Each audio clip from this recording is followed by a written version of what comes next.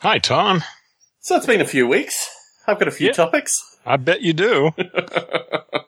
Do you have any topics you want to start us off with? Well, just one. Well, actually, a couple. But when you sent out a post, just before you left, I think, maybe you were the night before or something. In any case, it was a message. No, it was a post on your Facebook page. Mm-hmm. Anyway, I was going to write, geez, I sure hope your plane doesn't crash. And of course I didn't actually post that, but it struck me. I mean, I haven't flown a lot, but every time I fly, first thing that crosses my mind, yeah. But I've noticed that there's this tendency to not want to think about stuff like that, that somehow if you think it, it'll jinx something or other. I don't think we might have discussed this topic. In fact, I'm pretty sure that we have. It's just really? Both of us have forgotten it. I've known two people that have died in plane crashes. One was the stepmother of a girlfriend of mine who died in I think a 737 crash into the side of a mountain in Malaysia. And I knew another woman who was going to be an investor in one of my startups who died in early October in 2000.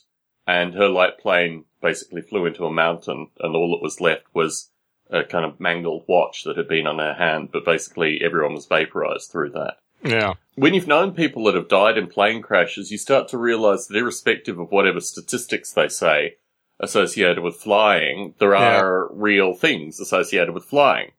I like to get my businesses in order. I released all my podcasts before I left. I made sure I had nothing on my hard disk. I also told my coworkers where various bits of stuff were if they needed it. My perspective in regards to flying is, look, I mean, language monkeys. Repairing big planes, it's just, well, what I don't like about it is it's just totally out of my hands. Yeah. I mean, at least I have the illusion of being in control when I'm driving, but just sitting there at the mercy of language monkeys and Bob, is just, well, it's just interesting how, and I don't know if this is just me. I suspect it's fairly widespread, but this idea of just recoiling at the idea of thinking about that thought, even though it's lurking around, that somehow you're not supposed to address it directly or something. Well, I mean, traveling to Australia historically, or traveling from Australia, I'd always hit the equatorial jet stream. The equatorial jet stream gives you 2 hours plus worth of turbulence that, once you emerge from it, you're a completely different person. And these kind of baptisms in travel are certainly things, because, I mean, by the time I started flying seriously, I already had the better part. Well, no, I didn't really have the better part of a physics degree. I had at least high school physics. Yeah. So I understood that if the plane were to drop, as it did, I had a flight where the plane was hit by lightning when I was about 17, and the plane dropped and people stopped screaming. Like, we must have been in free fall for... People stopped screaming? Yeah. They were screaming before that, and then they stopped when the... No, there's a period of time where you continue to fall where people just stop screaming. Oh, like, I see. There's a period of time where people will scream. How long? What's that time frame? It felt like a minute. It felt like 5 minutes, probably. It felt more than a minute. It was actually sufficiently turbulent that it was raised in Parliament. Like, it was like a well-documented near... it was a near-miss situation. With a novice pilot and a series of circumstances that... So after that experience, my mother decided to move to Malaysia. So in order to see my mother and my brothers, I had to fly for 8 hours. And my grandfather was a doctor, and I got a prescription for Valium that I took on one flight up to Malaysia and kept one for the flight back. But that worked real nice, didn't it? It was different. But then, I mean, I think you have to have a sense of peace, basically, that if you are to be, in this case, potentially disappear in the Pacific Ocean or, all these kind of things, that just, you can't do anything. Well, everybody, I think, imagines the last minute of that. When it's clear it's over, but it's just about you haven't hit the ground yet. Well, in this flight where people stop, and from that flight, I also had a flight where the rudder jammed, over Germany, and they normally say it in like German and English, and then they just said it in German, and people started praying, and the kid next to me started eating cheese chocolate furiously. And like, when are they going to say it in English? And then because of the nature of the maneuver of the plane, you realise that something had seriously gone wrong. And I mean, I've had various other, shaken experiences, and I think the funny thing is, this trip, the equatorial jet stream really didn't do that much. We had a small amount of turbulence over like Noumea or somewhere like that, but the rest of it was pretty. I mean, there was kind of nuisance stuff because they were moving up and down, but I think the electronics is now sufficiently good that they can capture almost all turbulence in their radar. Well, they can capture the turbulence, in telescopes to adjust the mirror. Yeah. In millisecond levels. So I would imagine they have something a little bit like that working on airplanes. Well, I didn't fly United this time, and I think United is basically stuck in the 90s in terms of the technology that they have. That's good. That's encouraging. My perspective is probably if I avoid United and these kind of things. But really, the more I found this because I flew almost continuously for 3.5 months through 1999. And by the end of that, I was just used to everything. I mean, it was just your sense. You become so overwhelmed with sense information when you fly. So, yeah, I think the main thing, this trip, the jet lag was pretty intense. And I think as I get older, I'm just going to get more and more, jet lag is just going to become more and more of an issue. To the point where we talked about stopping in Hawaii if we were to go to Australia next time. So at least we could have a night of sleep and then get on the plane. Yeah. But there are a number of ways to do it civilized, and this one we had relatively limited time, and we just did it the way that we did it. But, there's light therapy now, too. Have you looked into that? Yeah, I do things like that. I do typically heavy exercise light therapy, so I will have intense, if I'm not outside in the sunlight, I'll certainly have intense bulbs around me. Yeah. But also I do a lot Does that actually, make a noticeable difference? Have you? Not noticeable. Yeah. My perspective is actually that a lot of these remedies, and they have a chemical that begins with M. Marijuana. That, they recommend and that never worked for me either. That's supposed to, for about 30% of the population, it's like a sleeping pill, and it doesn't work that way for me, and it also doesn't recalibrate my sleep. So, it's just a few days of feeling genuinely cruddy and, falling asleep in spot, which I've had on this trip, both when I got to Australia and when I got back. You just literally, your eyes are open 1 minute and then you're asleep the next. And then you kind of what? Did I fall asleep? And, you have these kind of interactions. But flying is so much part of my existence that I try to minimize it because I don't particularly enjoy it. But when I have to do it, I just have to do it. And usually, actually, the stress involved in contemplating it is probably far worse than actually doing it. And I don't know. I mean, obviously you've got circumstances like what happened to Malaysian Airlines and also what happened to Malaysian Airlines. But, and don't forget Malaysia Airlines. Yeah. Although I don't think a third thing happened to them. Well, not this year. Well, I've flown Malaysian Airlines historically. It's one of the few carriers where the stewardesses, or the whatever you call them, will stand up through the takeoff and the landing, which I've never seen on any other carrier. But that was just a curiosity. It's I don't know. I mean, you've just got to be at peace when you fly, and if you're not at peace when you fly, I've only flown a few times, but I just get on. I figure, fuck it. I'm handing everything over to them. Good luck. Yeah. We'll see. Yeah, they do have a number of checklists. I mean, they do have a number of mechanisms which go beyond standard human competency. It has a very good record. Yeah. They do very well, except when they don't do well, it's really a big problem. Yeah. If my brakes go out or something, I can maybe do something about it. Yeah, I mean, in these 747s, you're dealing with 200 and something people. I mean, possibly 300 if the flight is packed. The flights were packed on either way. But you're dealing with a large number of people, and I mean, these new super planes, it's the modern world. It's how I can talk to you in California. I mean, these things have to happen, which may be a theme through some of tonight's topics. But I don't know. I mean, personally, if you'd posted that, it just would have been the classic Heronstone post. Slightly inappropriate, slightly edgy, and, it would have written itself. I wouldn't have been offended. Well, I don't think I would have been the most popular person on the site at the time if anyone else read it. Yeah. Well, you never are, so why? No, that's true. I shouldn't worry about it. Well, I just didn't know how Well, I just didn't know how you would take it, and because I assume you're semi-rational anyway, but. Well, I think after you've known people, I mean, particularly these two people had children, and certainly their deaths affected their children quite dramatically. And everybody they knew, and. Well, I mean, but primarily they had young children, and when particularly mothers with young children pass away, it's a mess. Yeah, absolutely. So, and also, I mean, I think it's very statistically interesting that just as a kind of meandering ape-like creature through the globe, I can have that kind of statistic. I mean, I don't know.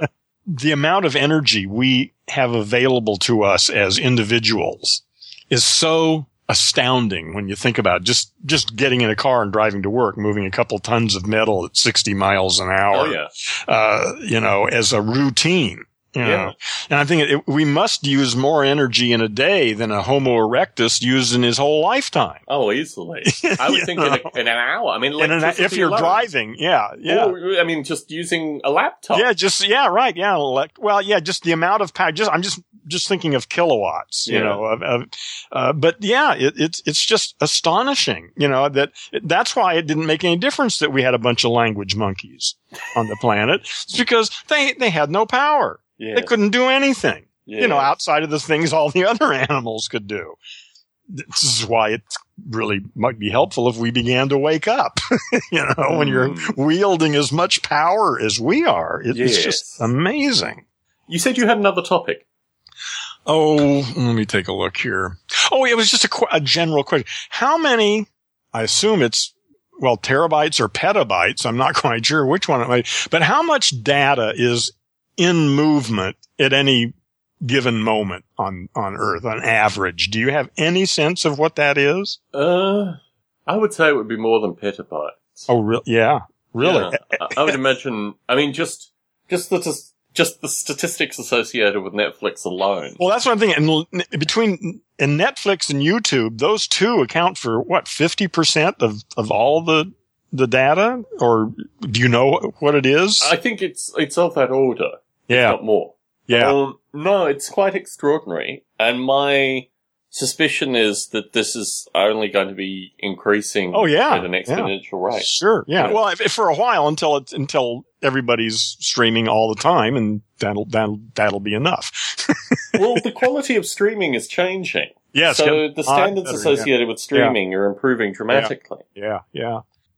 I'm still just so encouraged, looking forward to my 8K monitor when it comes. Yes. Now we have that annual Hajj coming up, WWDC. So, yeah.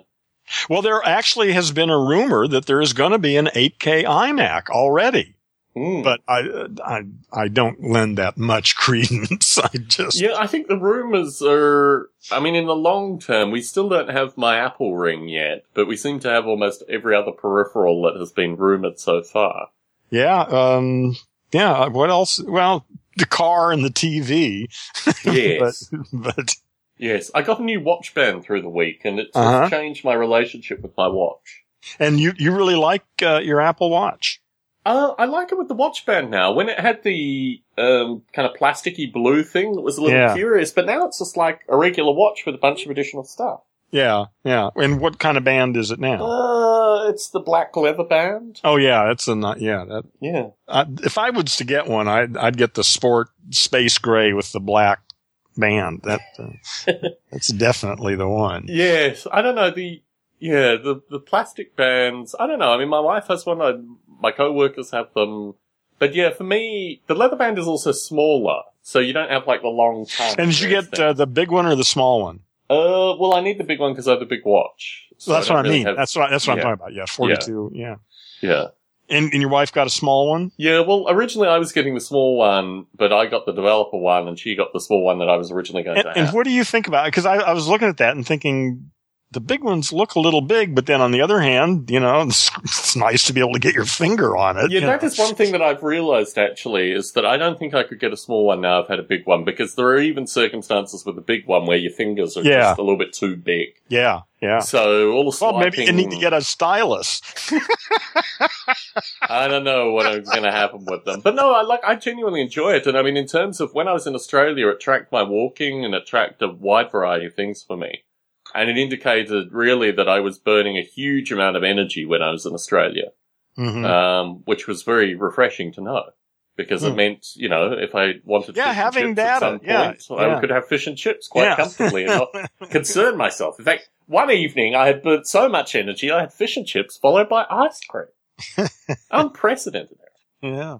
So, I think, in terms of traveling with the watch, I thoroughly enjoyed it. It assisted with the flight a little bit because it gave me relatively accurate time and comparative time and all these things that you don't normally get, although they do now have screens in the to tell you where you are and what time it is. But the ability to just look down and fall asleep and wake up, as I did on the flight back, was quite good.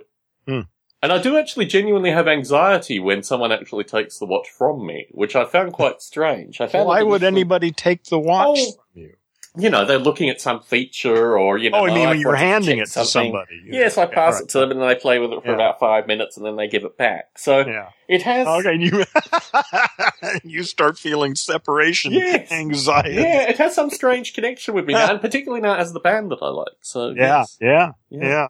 Well, who knows? Maybe someday I'll end up with them. I looked at them, but I just, like I say, I haven't worn a watch. Yeah, I think the first generation probably isn't going to have enough features. But I mean, my perspective is, and I don't know this to be fact, but my perspective is if you look at HealthKit and you look at all the stuff particularly associated with mineral analysis, my perspective is probably the next version, the version after that, or maybe the 4th edition. Yeah, whatever. Will have sweat analysis and we'll be able to tell you exactly what you're losing. Well, and plus all the software developers are now thinking about this thing. Who knows what they're going to come up with? Yeah. That's what I'm figuring. 3 to 5 years, maybe, who knows? Maybe I'll end up with one. Yeah. And the watch is, of course, actually, the watch is the least interesting part of the whole thing. I mean, who cares? This is just currently. It's very similar to the original generation iPhone in terms of power and processing and this kind of stuff. Although, in fact, it's actually more powerful than the first generation. Oh, I would iPhone. imagine, yeah. But in terms of the functionality and what they've opened it up for, yes, it's still very timid in that light, but give it time. Yeah, it's going to be fun watching it. Yeah, well, the idea makes sense. It's just I'm just not used to wearing anything anymore, and took pride. I've got an ego thing involved in it now. It's amazing how easy I went back to it because I was originally very concerned associated with that, and yes, it felt a little funny for the first day, but now it's just like, in fact, it feels I've taken it off now in order to record Stone 8, so I don't have beeping and various other things, and I do notice that it's off more than when it's on. I've also realized actually that I need to start wearing it. Like I take it off in the evening, but I think there might actually be benefit for me wearing it through the evening as well. Because why take it off at all? I don't know, just as a ritual thing, and maybe for charging, but the charging is actually you got to charge it. Yeah. That's right. Okay. So I figure I can probably charge it between like 4 a.m. and 6 a.m. quite comfortably. Yeah. Or just, throw it off and when I get the first beam of light hitting me, and then it'll charge by the time I'm actually awake. Yeah. Well, it would be fun to have one. I almost sort of feel not sorry for myself, but that I just don't get to play in the game. It's not really, the thing that it struck me about it is that it's quite esoteric currently, but if it moves in the direction that it appears it'll be moving towards, then, it'll be something worth playing with for everyone. For now, it's an early adopter device, basically. Yeah. Well, for me, watch is for telling time, and I don't really need anything to tell time because I don't live on a minute-by-minute schedule, and I have my phone if I need to know what time it is, and usually, once a day, that may come up when I a couple of times a day maybe, and I just say, Siri, what time is it? And that's not too tough.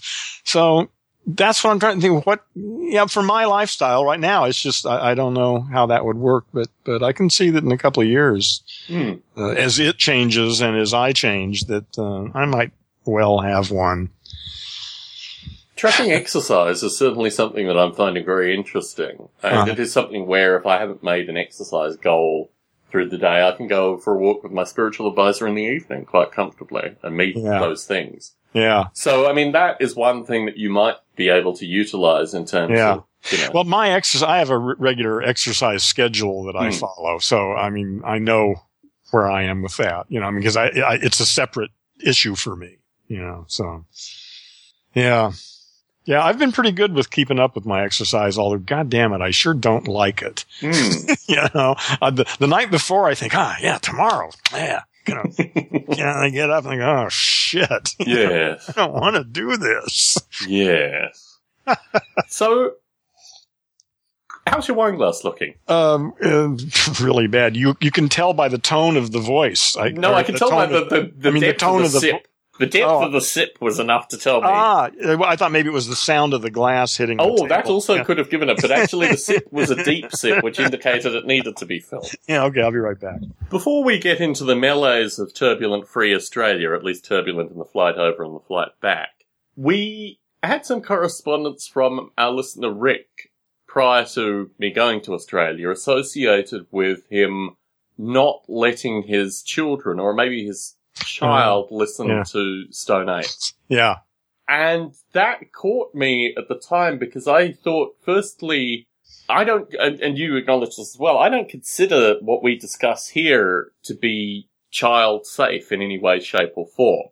No, this is for adults.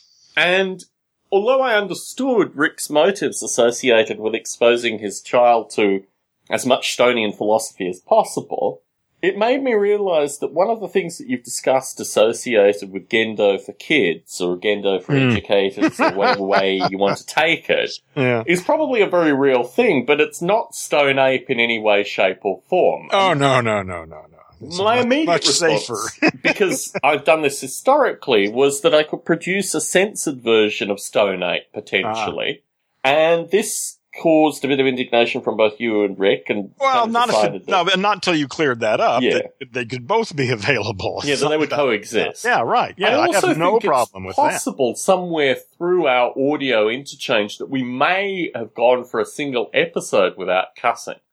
Possibly. It's not impossible. Not impossible at all. No, but I have to go back and actually listen to the episodes accordingly. It's probably more me than you, I suspect. Yes, I use cussing very infrequently, mainly for effect, mainly for comedic effect. Yeah. The thing that strikes me is that I've never tagged any of my podcasts explicit up until the last recording, and then I went back and thought, well, I should really honestly tag all of these explicit, because if people just mark it in general. This is this is an adult conversations. Yes. Yeah. Yes. And occasionally it may drift into areas you wouldn't want your kids to hear. Or even you, potentially, to listen to, yes. In fact, in large part, is the intention of a lot of this discussion is to move people out of their comfort zones. And in doing that, you're moving children out of their comfort zones as well beyond the scope of what we discuss typically. Well, the whole idea of perhaps that children even have learned to have comfort zones. A real child probably doesn't have comfort zones. Yes. Anyway, I thought it was a topic of, worthy at least of airing to the broader Stone Ape listenership. No, I followed that, and I agree. I didn't like the idea of censoring it, but then when you clarified and said having them both there, I thought, fine, no problem. Yeah. I mean, in terms of actually talking to listeners while I was in Australia, I spent... Stone Ape listeners? Yes. I spent a bit of time with people who have historically identified themselves as listeners, both through the Facebook group and also periodically pinging me, although I didn't explicitly talk to, let's just name them, Owen on one side and Anthony and Beck on the other, associated with whether or how frequently they listen to Stone Ape. My understanding is that Anthony and Beck are frequent listeners. And actually, out of the time that I spent in Australia, the time with them was absolutely wonderful. I mean, if we look at Stone Ape as being a mechanism reaching out to our people, if such things exist, certainly my time spent with the two of them realised, and I'd never met Beck previously. I'd gone to school with Anthony relatively briefly, so we did know each other prior to this, and he said that out of the people he knew, he remembered a number of our conversations, which was a theme, actually. I should also point out that my artist friend, who we talked about having numerous relationships with boys in my high school other than me, also started listening to Stone Ape based on catching up with me when I was in Canberra, Australia as well. I'm not sure if she's going to be a frequent listener, but certainly I identified that she had been discussed in prior podcasts, and, she would probably find her narrative somewhere through that. So let's talk about this elephant in the room. Because there's a lot of topics, a lot of bits and pieces associated with my time in Australia. The first thing that struck me about it was that I have no preparation for Australia. I like to think that I have a preparation for going back to Australia. But there are so many people, there are so many... Yeah, they've got their own agenda. Completely. And I actually, in this trip, realised within the first, hour and a half of arriving in Australia, I think we arrived in the morning from memory, and I was sitting in my mother's apartment looking out on the little glimmers of the water that she has in Sydney, and realised I just had to embrace the chaos and just allow this trip to define itself. Yeah, there were some wise choice. There were some familiar themes through it, and they're kind of an evolution of a series of themes. But once I discarded the notion that I would have any form of control over this thing, I kind of allocated the trip associated with spending time with people, which is ultimately spending time with their psychologies and, all the stuff that goes on with all their monkey business. Exactly. And then I identified the time that I had that was free. And the time that I had that was free was really quite luxurious. Because my spiritual advisor and my mother went to Ayers Rock, which is the big rock in Central Australia, which I think was actually very beneficial for both of them. My spiritual advisor hadn't really spent that much time alone with my mother. And as they're both two relatively important people in my life, I mean, in terms of my spiritual advisor, pretty important. In terms of my mother, certainly influential through various stages of my life. It's good that they spend time together. Yeah. It also gets me in a circumstance where I can actually explore Australia without dominant narratives impacting my exploration. Yeah. But I thought a bit about how to characterize the various events that went on, and some of them were considerably more curious than others. My brother's wedding is a difficult thing to frame because my perspective is now I probably have more Australian listeners, and I may even have people who attended the wedding. So there were various kind of comical, quizzical elements to the wedding, but there was an underlying theme which was echoed by a few people who talked to me through the wedding. And that was, why wasn't I involved with the wedding? I mean, I had two roles in the wedding. I read out a short prayer and I signed the wedding certificate. But basically, as a brother there, I had a relatively minimalist role. I wasn't asked to speak. I really didn't have that much to do, and the wedding certificate was a bit of a farce, actually, because they had another person's name there for the signature, and then I had to, after the wedding was said and done, I had to go and meet the priest after the fact in order to re-sign the certificate, and all these other kinds of things. And the wedding, as I've talked about previously, was a kind of cultural anomaly because it was basically a country Catholic wedding that was reframed slightly by my brother's influence, but really it was a very heavily defined wedding where my brother really had, incidental roles through it. Yeah, they accepted the traditional ceremony or something or other, I guess, right? Well, I mean, my perspective associated with weddings is that ideally it would represent two parties in some regard. But I really didn't... What an interesting idea. Well, in some regard. But there's not a negotiating agreement for fiscal responsibility between families. Oh, that's curious, actually. I mean, certainly in this case, I don't know how much the bride's parents paid, but I'm pretty clear how much my parents paid in this circumstance. The other curious thing was that 3 out of 4 of my father's wives were at the wedding. So... What happened to the 4th? I don't think we'll ever be on speaking terms with the 4th. I think she extracted her pound of flesh, and she's perfectly happy with that. Thank you. Goodbye. Yes. So, yes, I don't expect that she will ever be seen in any of our company ever again. But moving on from that. My father's current wife introduced me to her niece by saying that I had been published in the New York Times had called me a genius when I was 22, which I thought was a really curious way to introduce me. And I said it's been downhill since then. Right? Yeah, that was the peak. And now, 16 years later, nothing Who the more fuck to be is Tom seen. Barbalet? Exactly. Yes. So, no, I mean, I guess, and I didn't really spend a lot of time with my father and his current wife. I spent a brief amount of time. One of the most curious things that came out of this was a story that I've told a few times prior on Stone Ape. And that is associated with my grandfather, my father's father, who was in the British 8th Army in North Africa and found a camera in a tank, a German tank, and then proceeded to take photos through the war. My uncle, who's relatively, he's relatively quiet. He kind of keeps to himself. I mean, he's jovial when you talk to him. But he had been so impacted by the work that I'd done, the genealogical work, that he's actually sending me all these photos, plus a bunch of other photos. Now, I'm going to send them back to him. It's not like I'm keeping them. But he's sending them to me so I can digitize them and also put them out accordingly. Yeah. And as a family record, but just a really fascinating record, I think this is going to be a project that certainly I'm willing to invest a bit of time into. And just genuinely fascinating. I think there are photo historians that should be able to place a lot of the photographs, and he did actually write on the back of some of them, associated with where he was and what time it was and these kind of things. Mm-hmm. Following on this line as well, I did my Hajj, which I do when I go back to Canberra, Australia, to the Australian War Memorial, and I was thoroughly disgusted by the Holocaust cue card, which I've talked about in prior Stone Apes, but it was even more extreme this trip. And I wrote to the Australian War Memorial accordingly. I haven't got an official response. I've gotten a response saying that they'll respond, but not a response accordingly. Yeah.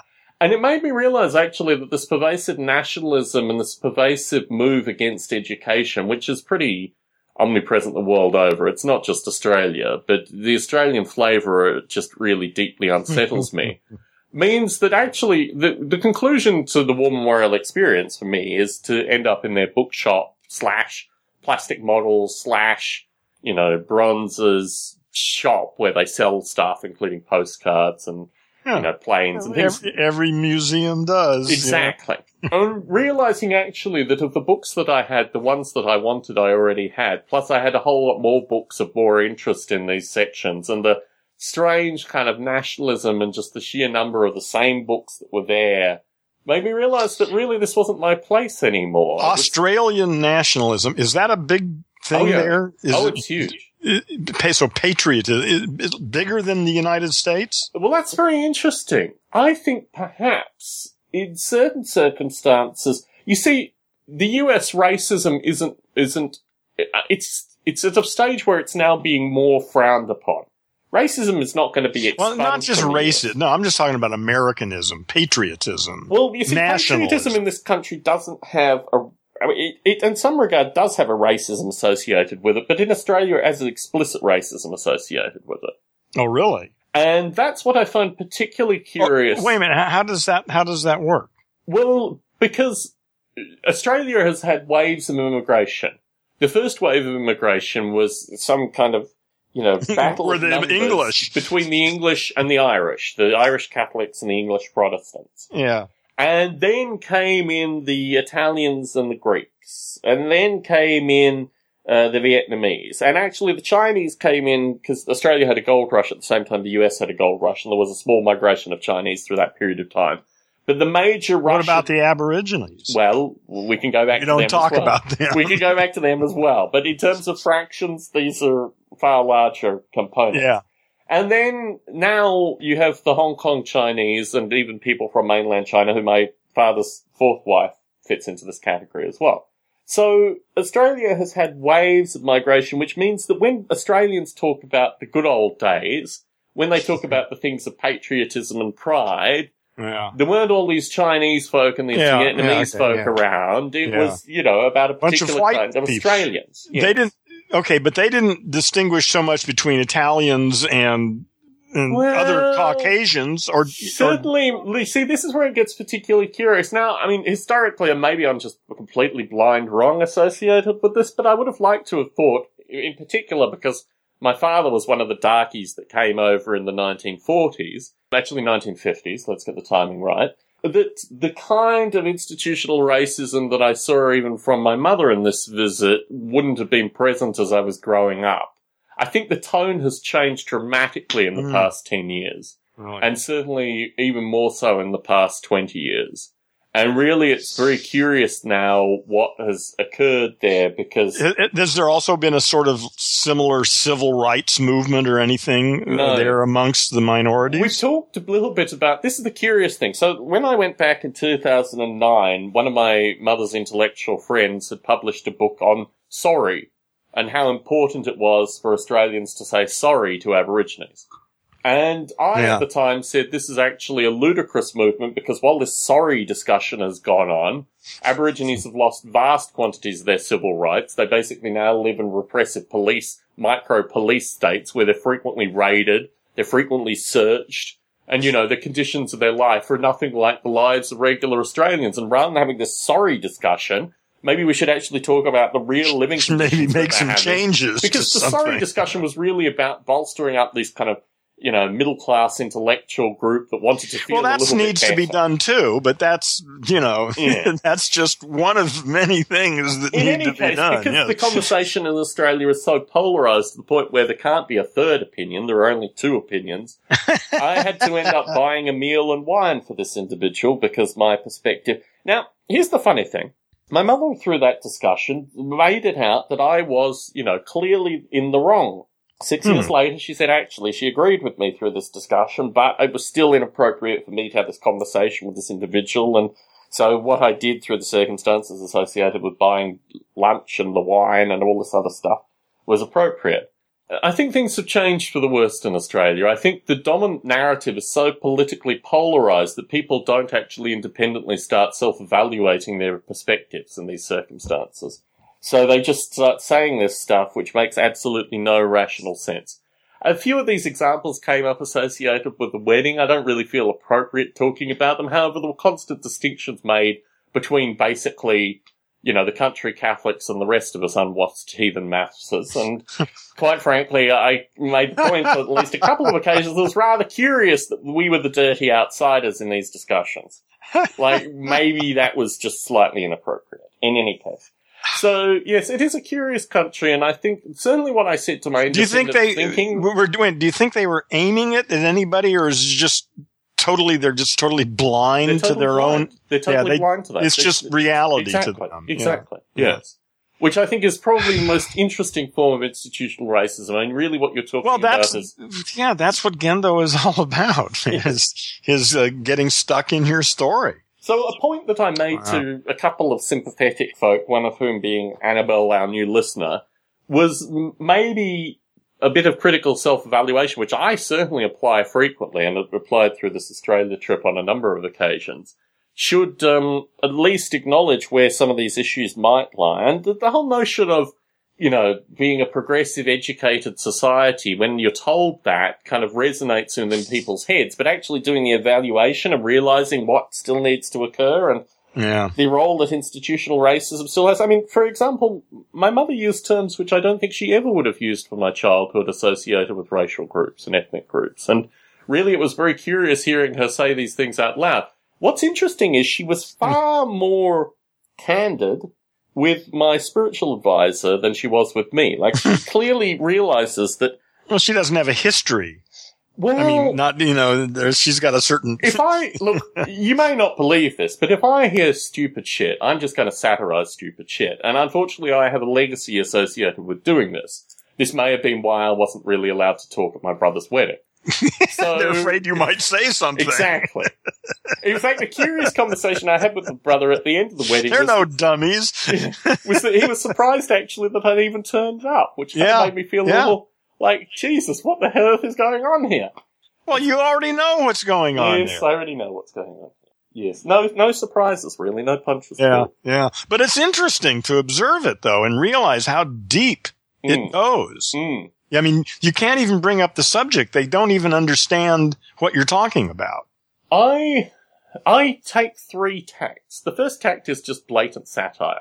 Yeah. Which oftentimes... Anything that gets them confused is a good thing. Yeah. And then when you make the point that while it looks like you're being aggressively rude, actually you're just making the point that they're being aggressively rude, sometimes that works out. Yeah.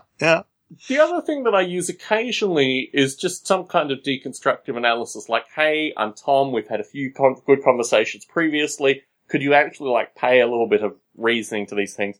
And the third one that I use is actually finding the right time, which is a really quite subtle thing that I've used historically in a few circumstances, but I use pretty extensively with this Australia trip. And also whether you do it privately or publicly. Yes, and that's a huge difference. Yeah, it's an interesting thing. I found that if I take someone aside, I can say almost anything and get away with it, but you do it in public and you're going to build an enemy. Yes.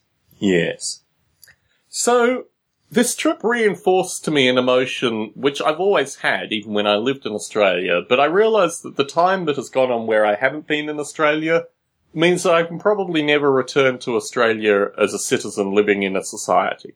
It was something that I guess I'd realised when I left, but this trip was even more extreme in that. Like, what's your citizenship thing? You're actually a citizen of Australia and the UK currently. In the UK. And US, you are a resident alien? I'm a green card holder. A green card holder, yes. Okay.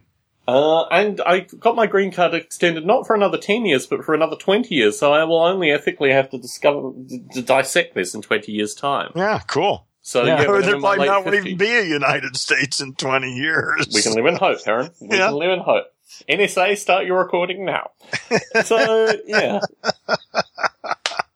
But no, I had a great degree. I mean, look, spending the day with Beck and Bean, our listeners in Australia, and getting existential respect made me realise that, like you, which in your case moves you into a hermitage, in my case just means that I have choices associated with when I interact. I don't like being in environments where I don't get existential respect.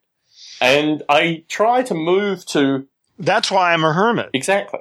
That's exactly the point I was making. I avoid those because they're just no fun. So I realised through the wedding that there were certain emotional things that I had to do. Like, for example, the guy who I bought dinner and wine for, I had to go and say hello to him and talk to him politely. And I had to catch up with various family friends and these kind of things, in particular relations who, who clearly, I mean, on my mother's side of the family, both the parents who really had very instrumental roles in all the underlying siblings' development had passed, so I had to go and spend time with my oldest uncle and these kind of things through that.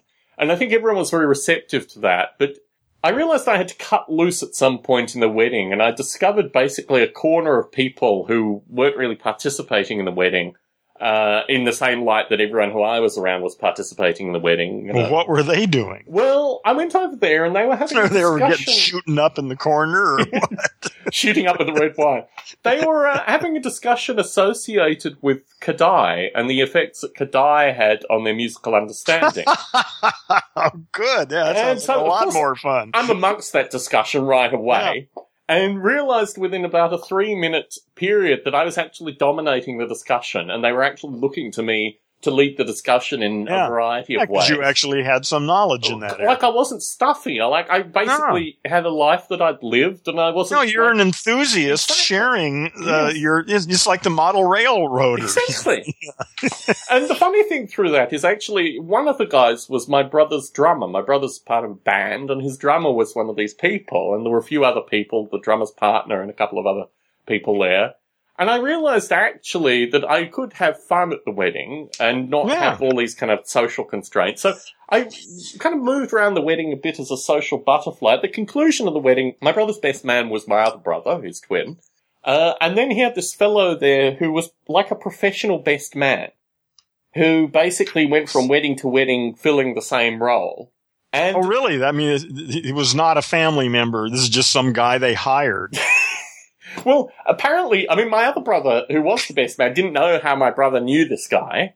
He was just there at the wedding, and he was talking about a wedding that he'd been to the week before and a wedding he was going to the week after, and we actually ran into him on the way to the War Memorial too. He was being himself, and this is a city of 300,000, so maybe he was stalking us, who knows. But anyway, as I was leaving, he passed me a Cuban cigar in a tube.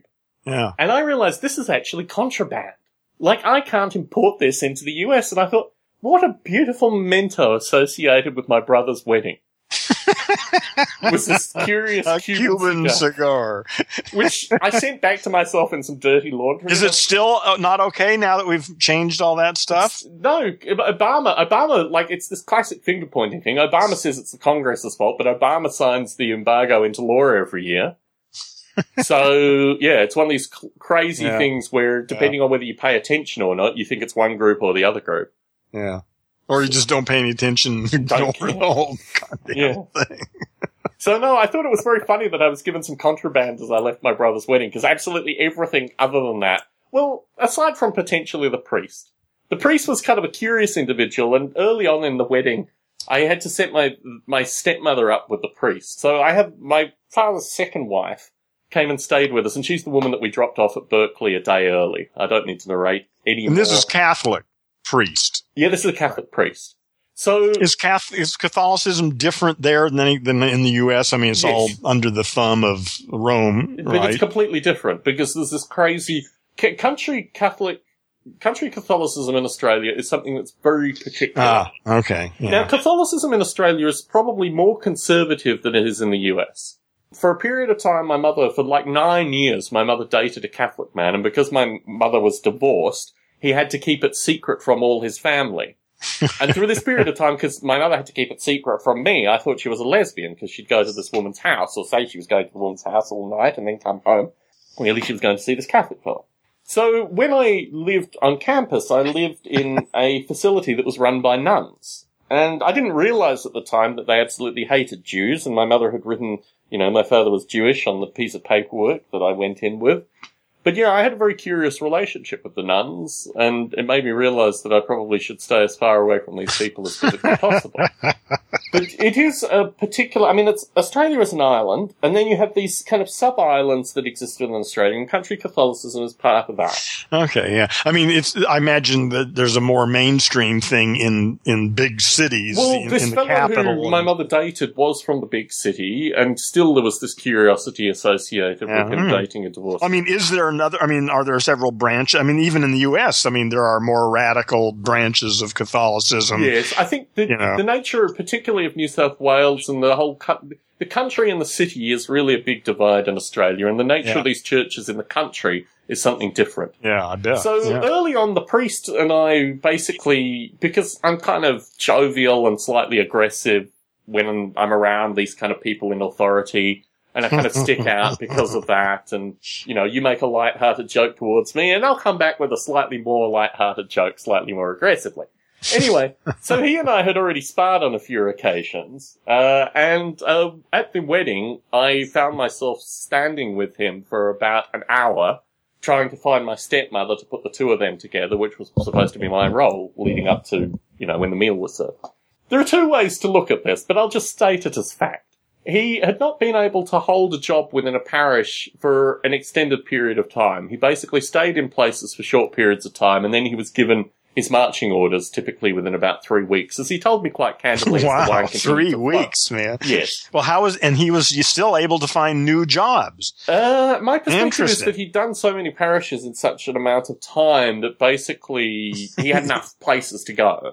So, normally, particularly associated with the Catholic Church, one might have certain suspicions associated with this. My spiritual advisor noted when I told her this that he had paid particular attention to the young kids at the wedding. I did, however, have a distinctly different perspective because I had to wake up at 7 a.m. the next day and try to track this man down to sign my brother's marriage certificate. And my perspective is there are people that are good at what they do, and there are people that aren't good at what they do. And I think that's actually probably a better interpretation of why this guy moved around the way that he did. But, Meaning he wasn't very good at what he did? Yes. I would want to put that in a higher light than the potential that he was being shuffled around as many of these, litigated against priests are shuffled around. Yeah, I don't really understand how those kinds of decisions are made and who's doing the shuffling and just how, I've never really looked into it, but I guess, because the church is a pretty strict hierarchy, I would imagine it's in some ways, right? So somewhere in that hierarchy, there's a change takes place.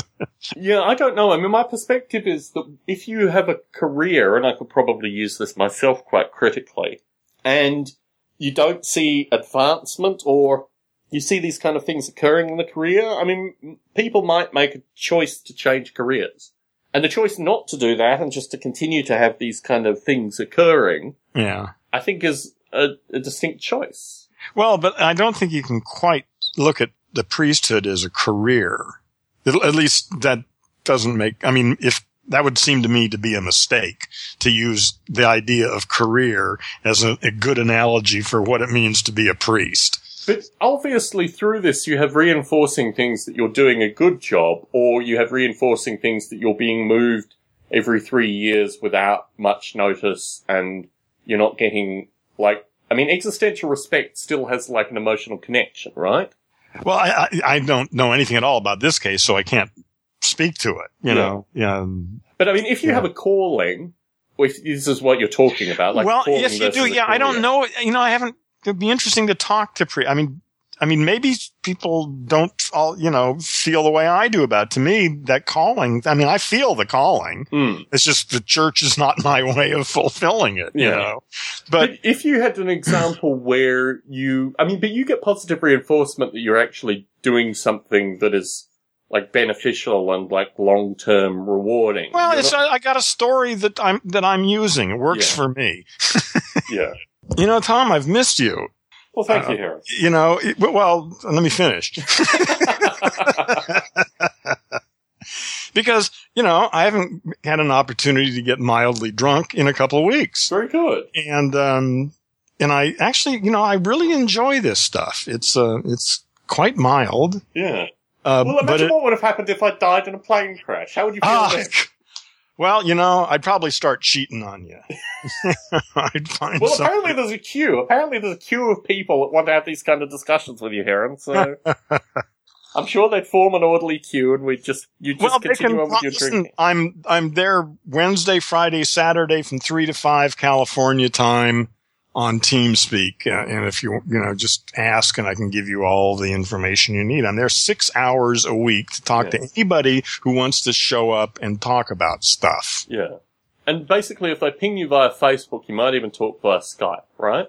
Well, yeah, Skype works. It's just that I've been doing that, and I'm realizing that actually I just don't have time to talk to everybody, So, I would prefer that people use the TeamSpeak thing, but Skype's good. I mean, I'm not going to not talk. So, Skype will work fine, actually. Yeah. Heron_Stone. Yeah. Call me. Well, text first. Thanks. Yes. Yeah, it's rude to just call. Yes. Well, at least acknowledge who's there and what they have to say. Yeah. Well, in any case, I would encourage people to use TeamSpeak, and I'm going to be pushing that probably more as I become more active in the future. Yes. So, a fellow who's an occasional listener who, I don't know how I know him. I basically know him through his parents. I spent a bit of time with this trip to Australia. He did an engineering degree, and then somewhere through that process, I think after he completed the engineering degree, he decided to have a change of profession, and he became a pastry baker. Well, that's not really true. His mother and he got together and they formed a business as a pastry bakery.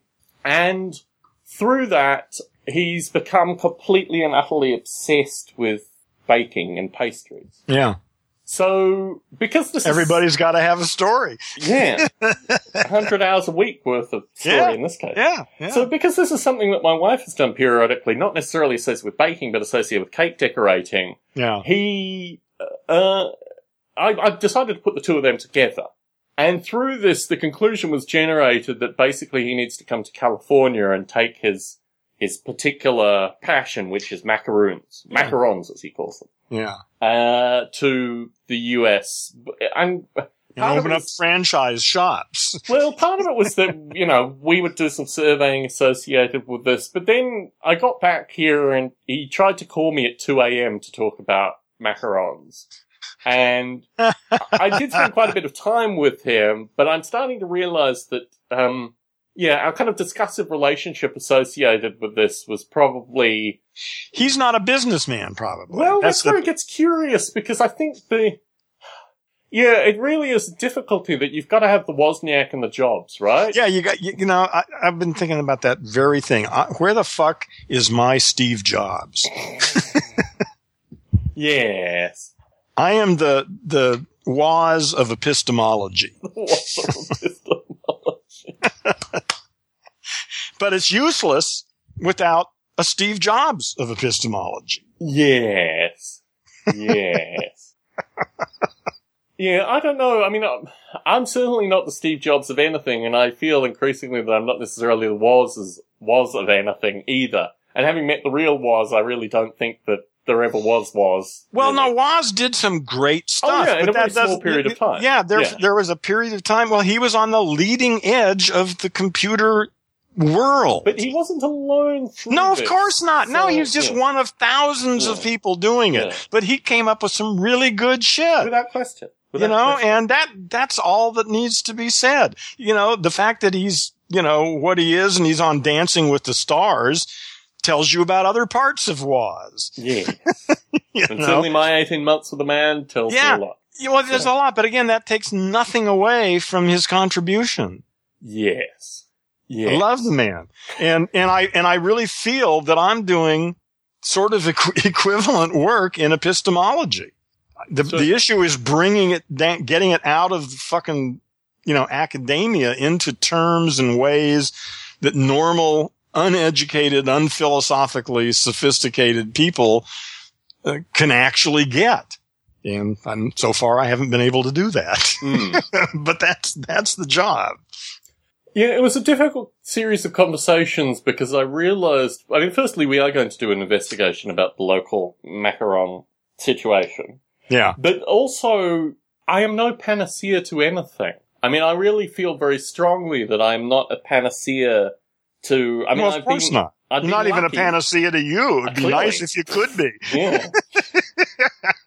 Yeah, if the plane crashed, then I'd be a panacea to me. But, it is very curious. So, I don't know. So this guy thinks you're somehow going to save him or something? Or I don't know. What I tried to do... I wouldn't have nothing to do with him. Yes. If that's the way he's approaching it, that's just a recipe for big disappointment and trouble. Clearly. So, yes, I don't know how to actually frame this conversation even because I'm not in a state where I can even really comment on it too much. Aside from the fact that I did make the point that his current situation, I think he's onto a third generation of folk that are working for him. He needs to be in a position where he can actually take a week off and come here. Yeah. If he's actually seriously considering that, and he's a way off from that. Well, why would he come here, though? Has he got it all together? Is he ready to open a shop? No, does he have plans? He's nowhere near that. Oh, okay. Well, then that's just empty talk. There was a lot of that. That was a theme through my period of time in Australia, actually. So, yes. Something which I did in parallel to going to Australia was continue the short funk recordings. And when I came back, I divided my topics between Stone Ape and short funk. So some of the topics I thought would take more than 7 minutes, and a few of the topics were sufficiently short and probably dry and relatively abstractly boring for you, that I put them in short funk accordingly. And now I'm back to the regular recording. Well, short funk is not set up for dialogue. No, not at all. No, it's you putting out stuff. Exactly. Yeah. Somewhat curiously, my mother started listening to short funk and sent me 3-4 paragraph to 6 paragraph reviews on various recordings. Ah, how interesting. Yes. Which is curious because it has her perspective and views, like I should drop everything and get a PhD, because that will clearly get me existential respect. And, it's got all this kind of curious... You're serious. That's really her thinking on that? That's what she wrote. To get a PhD? Yeah. Well, that does impress some people.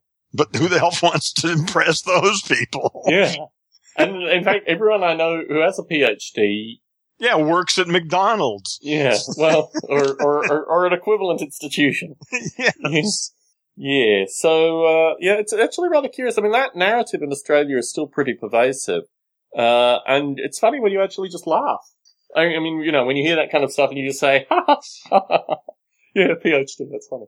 Well, it makes sense for certain kinds of things. If you want to play a certain game in academia, if you want to teach philosophy at the Sorbonne, then you probably need a PhD. Yeah. But, if you put out audio podcasts and you have, a few thousand... all you got to do is make sense. Exactly. In fact, having a PhD is really quite secondary because you'll probably bore people within, a certain amount of time. Well, yeah, it's just irrelevant. The question is, do you have anything interesting to say? But yes, it is interesting how short funk has become quite a distinct form, and, it'll now generate its own listeners that are specifically tailored to that. Yeah, it'll be interesting to see how that develops and how you develop in that, in response to its development. Yeah. Well, one of the things that I talked about that I'm serious about, I mean, I've got WWDC and a bathroom renovation here in the short term, but I'm certainly going to send out email prompts through this period, is associated with hiring a PR person. And part of hiring a PR person is actually working out what they're going to be doing PR on. Yeah, what is the product, by the way? Well, I have a number of products, which is where it gets particularly difficult. Yeah, right. Same here. It's just, you know, what is the product? I mean, in my case, I can, like, point to stuff. Like, stuff exists that defines what the product is in terms of if you've got 400 hours to listen to model railroading related content. Yeah. You know, or even 400 hours to listen to some schmuck rap with some other schmuck. Yeah. So, and I think through that, it's difficult because, I mean, really what you want is an elevator pitch, and none of my stuff really is. I mean, you know, model rail radio is an elevator pitch. I think Stone 8 is probably an elevator pitch. Noble 8 I'd love to hear. I challenge you to give me an elevator pitch for Stone Ape. Futurist linguist Heron Stone raps with artificial life creator Tom Bardlow on a variety of topics. They talk about philosophy, pianos, linguistics, and current events. No. Well, but that's a good start. It's a good start. It's an elevator pitch. The definition of an elevator pitch is it's a place to start. Exactly. Yeah, it's a good start. You're right. But unacceptable in its current form. Well, for your perspective. For my perspective, yes. Of course. From yours is, you know, but I don't care about your perspective. I'm only interested in mine. Yeah. Well, what's your elevator pitch for Stone Ape? I don't have one. You see? But so yours is better than mine. That's for sure. Yeah, a start is better than nothing. Yeah, that's a good idea. Maybe I should do that. Yeah. Elevator pitch. Well, we tried. We've workshopped periodically elevator pitches associated with Gendo. Yeah, and we've had some interesting. Gendo. Actually lately. I'm pretty happy with that. The voice in your head is not something you are doing. Yes, that's I think somewhat shocking and controversial, and yet if you get it, then it's obvious. Yeah. Yeah. Through hiring a publicist, I've had to think very critically about what Noble Ape is, for example. Yeah. Well, what is it you're trying to publicize? Is it Tom Barbalet? Yes, I guess it is, through these various avenues that have been created. Yeah, see, that I'm going through exactly the same thing. The more I get into this, the more it looks like I'm having to market me, and I fucking hate that. But that's what it is. You know? Mm. They're inseparables, it seems, on some level, but I'm really, I'm not comfortable with marketing me. Yeah. Much rather market Gendo or something, you know? Yeah. Yes, I think that's a problem that I'm working through as well. I mean, that's part of the reason that you hire an external professional. Yeah. I've talked about this a bit, but I mean, my prior experience associated with working with someone was we went and had a cup of coffee. She wrote something which she thought represented what I wanted. I completely rewrote it, passed it back to her, and she sent it out. And that was my experience working with a PR person, and that netted... And what did it result in? I spoke on BBC Radio 4, and I wrote an article for IEEE Computer Graphics and Applications. Well, something, yeah. So for £400, I think I got my money's worth. I think it was 400, maybe 300 pounds. Whatever, it worked. Yeah, it worked. Yeah, and my perspective was it actually motivated me to move my ideas into a particular perspective. Now, I've done this without a PR person as well. I mean, I've written various articles. Obviously, we did the thing for the Psychedelic Salon. I mean, we do various bits of PR, or I certainly do explicitly, and prepare myself and prepare stuff for it. But this is being a bit more interesting. One of the things that I thought about was sending this Casey Neistat fellow has a video blog, a daily video blog that reaches about 150,000 people. A daily video. How long is it? It's about 9 minutes, typically. Okay. 10 minutes. 10 minutes. Every day. Every day. Okay. And he's talking about whatever the fuck he wants to talk about. Yeah, I mean, oftentimes it's about exercise, and most of the time, actually, it's about his kind of business philosophy and stuff like that, which he has this problem associated with his own experience versus things that he should give advice associated with. I mean, I think he's been incredibly lucky, and my view is that in large part one can create some of that luck, but some of it's just plain sometimes it's just you're fucking lucky. And the advice I know I am. I'll take luck any day. The advice that he gives is very heavily luck centric and not really heavily associated with survival. And where things have gone very heavily in his favor, I wouldn't necessarily be wanting to give advice associated with purely luck. Yeah. But that being said, both my spiritual advisor and I watch his video blogs independently, and he has given his postal address, and once a week he opens his mailbox. Sometimes he just literally takes stuff out of the boxes and throws it in the trash. In terms of products, in inverted commas, that I have that would be applicable to Casey Neistat, the only two things that I think about are the vintage Noble Ape t-shirts, which is I'm currently simulating thought processes, and then on the back it has like the Noble Ape with nobleape.com. And then I have a mug that says, my simulated monkey is on the honor roll at Simeon Elementary. And these are the two items that I think might translate. I mean, books, these kind of things. That one. They might not. But these are two catchy things. And the Noble Ape t-shirts for a period of time really heavily defined the development.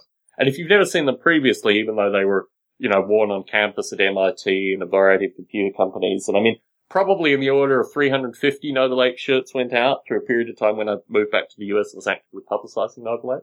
And the mugs less so, but the mugs are kind of cute as well. So I thought if I sent him those two things in a little box, he might unwrap it, he might be interested.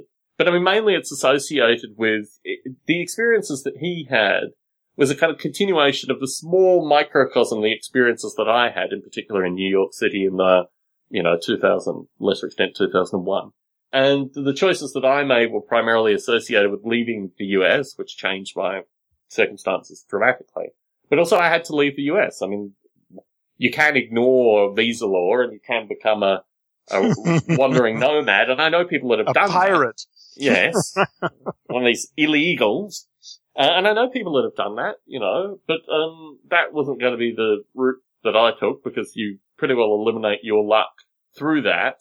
I've considered a criminal life, but I decided, no thanks. Yeah. Well, I mean, you've skirted elements of that, but I mean, they've just progressively made the things legal that related to your criminality anyway. Yeah, most of it. Yeah. So, yeah. I actually enjoy paying for software now. I mean, when it's reasonably priced, simple little thing. Under the conditions that you define, you like paying for software. Well, of course, yes. Yes. Of course. But it is satisfying for me because I pirated stuff for so many years and it was really a pain in the butt. I mean, really, it's just way more time consuming than it's almost worth. Yeah. But anyway, it feels good to send some money to somebody who wrote some software that I use. Yes. And it's not that much, Yes. That's cool. See, for years, I didn't realize that was a possibility in life to have enough money left over. Yeah, to have more than enough money to survive. That was just, I've never lived like that before. Yeah. And, so in my experience, that wasn't something to consider. And I'm still sort of getting over that and realizing that there are millions of people who would spend $10 a month without thinking about it, just because that's kind of cool, Yes. And, like I say, that's just sort of beyond me. I'm still grasping, trying to get that into my heart because it's so burned into me, about what you spend your money on, Yes. I drove for years without car insurance. Yes. Well, yeah, I lived very insecurely for most of my life, and I think I paid a price for that. I think that's really deadening. I don't know how I survived it, really. Well, I survived. Well, it was a choice, right? You made an explicit choice. Yeah, it was a choice I made because I wanted to do something, and that made all the difference. But I think so many people end up just live that life, and they never really chose it. And if you haven't chosen it, then you're the victim of it. Yeah, it's interesting because, I've never really, I don't know. I mean, I've been exceptionally lucky. And at the times where I have gotten into those circumstances, I've usually either doubled down or just left the circumstances quite explicitly. Yeah, walk away is a good option at some point. Yeah. And a lot of these games are very high stakes, and if you don't have the stuff to put down, you just gotta walk away. I mean, people don't, but... Yeah. Well, see, I just never played any of those kinds of games. I got out of the whole game, period. Yeah. I just couldn't deal with that kind of stuff. Didn't know how to deal with it. And didn't need to. I mean, like I said, I tuned pianos for almost 20 years, and that was real simple. Yeah. Yeah, it's just interesting, these kind of philosophical choices. I mean, I certainly found that in terms of going back to Australia, and a lot of the folks that I interacted with, I just had to appreciate that these were actual choices that they had made, and, you know, you can't start prescribing. You can't really tell anybody what the fuck to do with their life. Nobody knows what they've been through and how they came to where they are.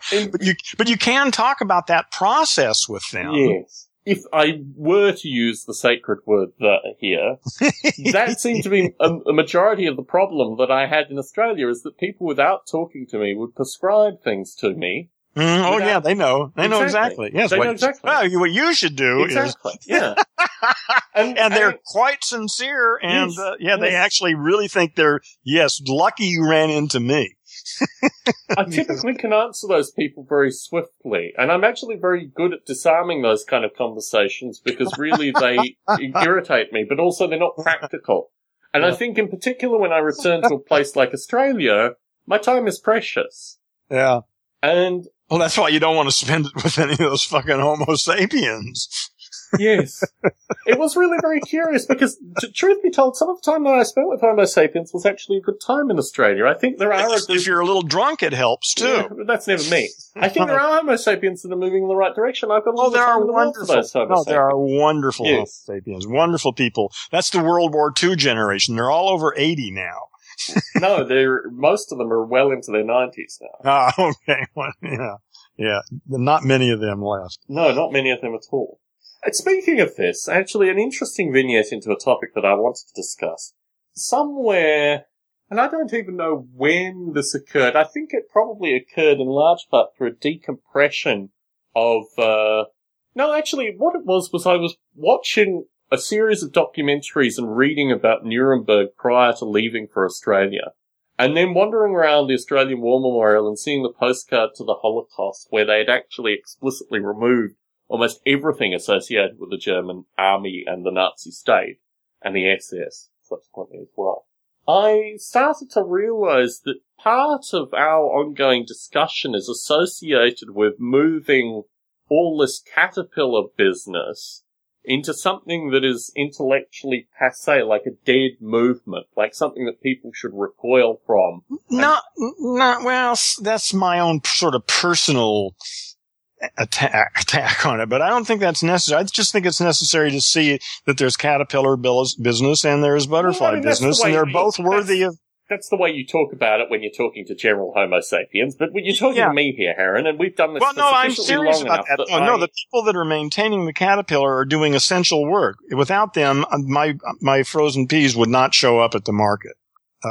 So God bless them, or Bob bless them. Unless you take responsibility for your own frozen peas, which is what we do. Well, but I can't right now, you know? True. I mean, I choose not to. Yeah. No, I choose, you're right, it's absolutely my choice. I guess what I'm talking about here is particularly if we're preparing ourselves somewhere in the next 6 months to talk to a different audience, but a listening audience to the Psychedelic Salon associated with distancing or at least acknowledging caterpillar business, but perhaps if you're intellectually inclined, concerning yourself more with butterfly business, we probably need to cultivate some talking points, some thinking of this light. So you're right. Yeah. If you want your frozen peas, be happy with the caterpillar. Well, it's not about being happy with it. It's about, to me, first of all, even being aware of this discussion. Certainly. Because most people have never really used this story to make sense out of their life. Yeah. So this is a huge, that's why it's better to operate on a linguistic level rather than, dealing with the subject directly. Yeah. If you can undermine it on the underlying linguistic level, the whole fucking house of cards collapse everywhere. But you try to attack each one of those little houses they've constructed, and there's all sorts of resistance. And let's return to my original thesis. Okay. Through this period of time, and in part actually, so my uncle who has my grandfather's photos also has a collection of books and documents from a fellow who was in the SS. These are German documents, they're untranslated, he keeps them as a personal collection from this gentleman.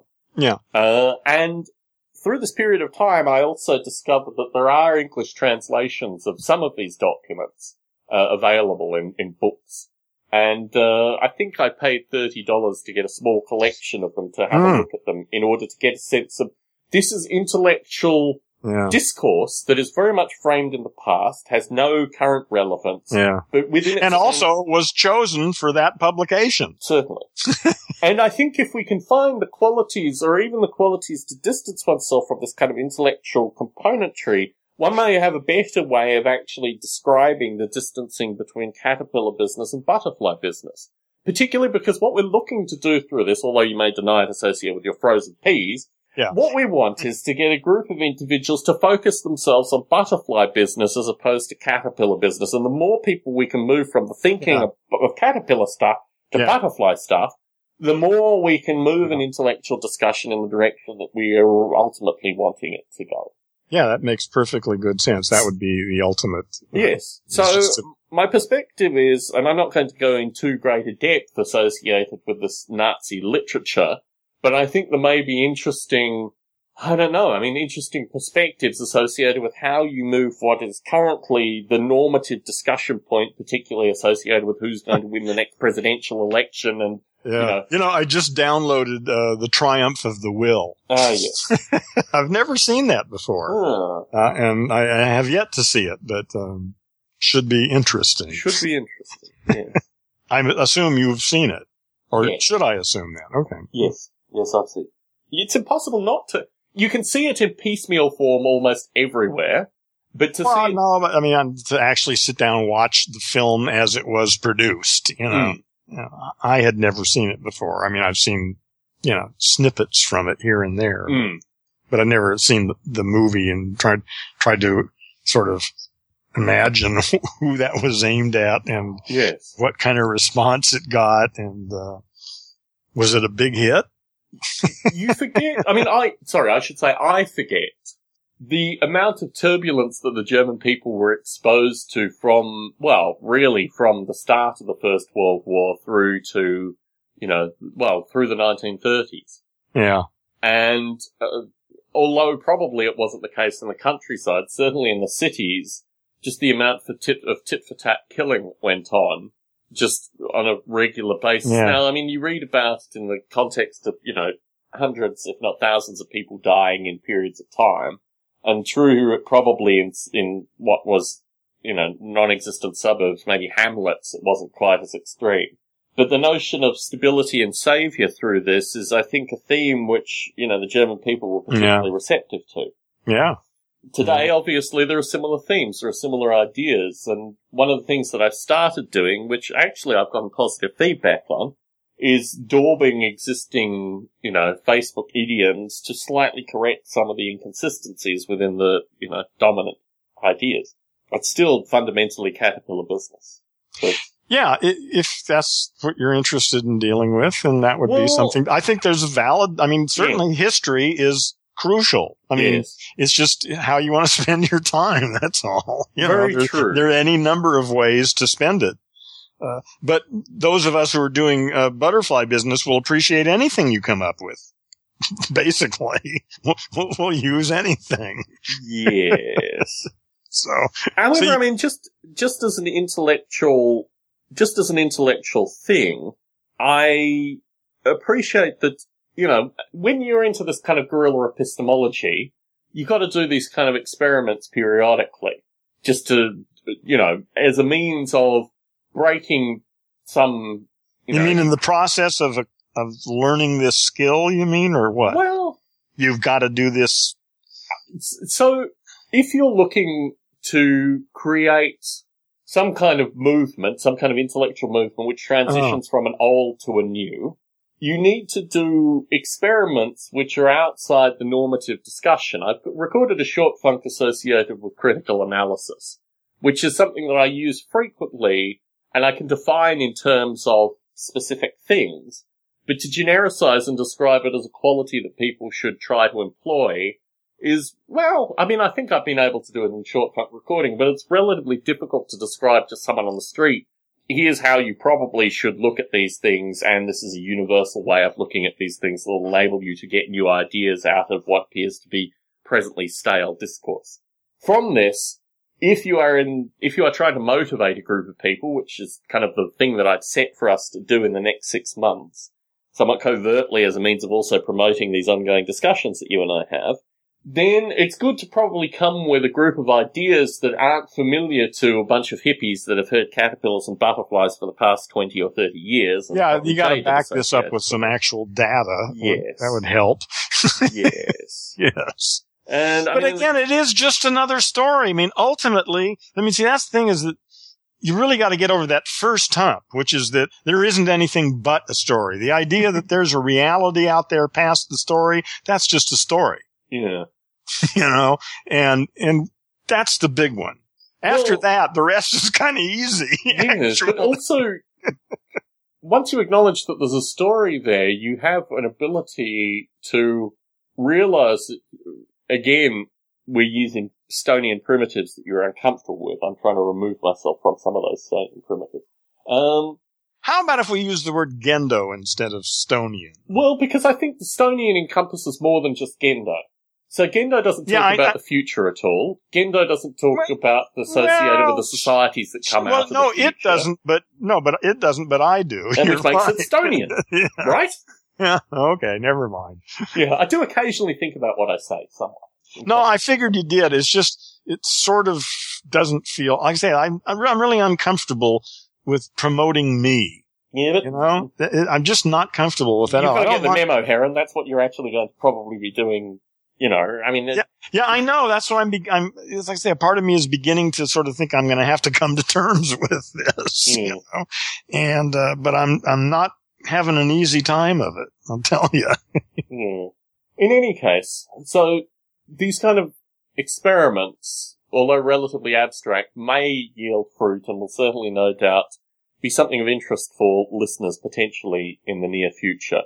We've had a few new listeners recently who have befriended both you and me on Facebook, and a group of them I suspect probably aren't real listeners, but a small number of them. What is a real listener? What does that mean? Firstly, someone who's not going to at random points post shoes on your Facebook feed, probably actually is a human being with foibles and something underneath it as opposed to a single photo on a Facebook page. You and I have lamented at various times these entities that seem to appear who probably, at least we become suspect of them initially. We have had a number, though, that I actually haven't befriended who you have befriended just because I don't think these people are real people. And I'm not sure if this is an underlying pattern. The woman's name is Kaylee Newbound.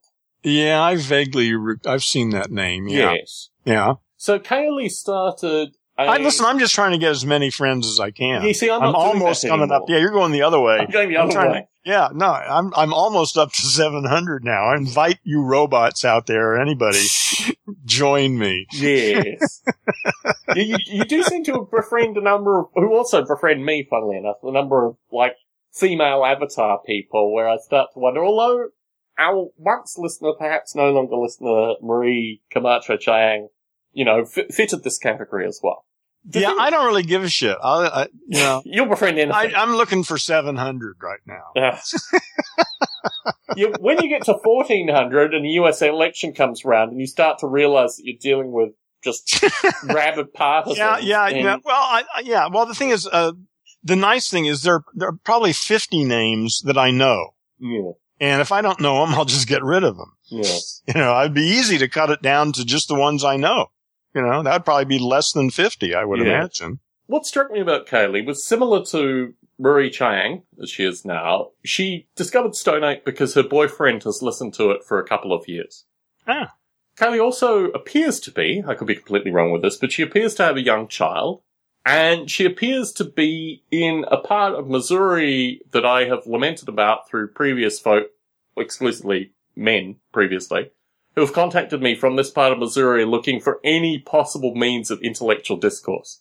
She emailed me over a 2-day period roughly 40 questions that were very specifically oriented to topics that I had discussed on Stone Ape. And maybe she did the same with regards to you, I don't know. No, okay. Nothing. I've got nothing memorable except, I just had number 690. What's 690 stand for? Like I say, I'm approaching 700. Oh, okay.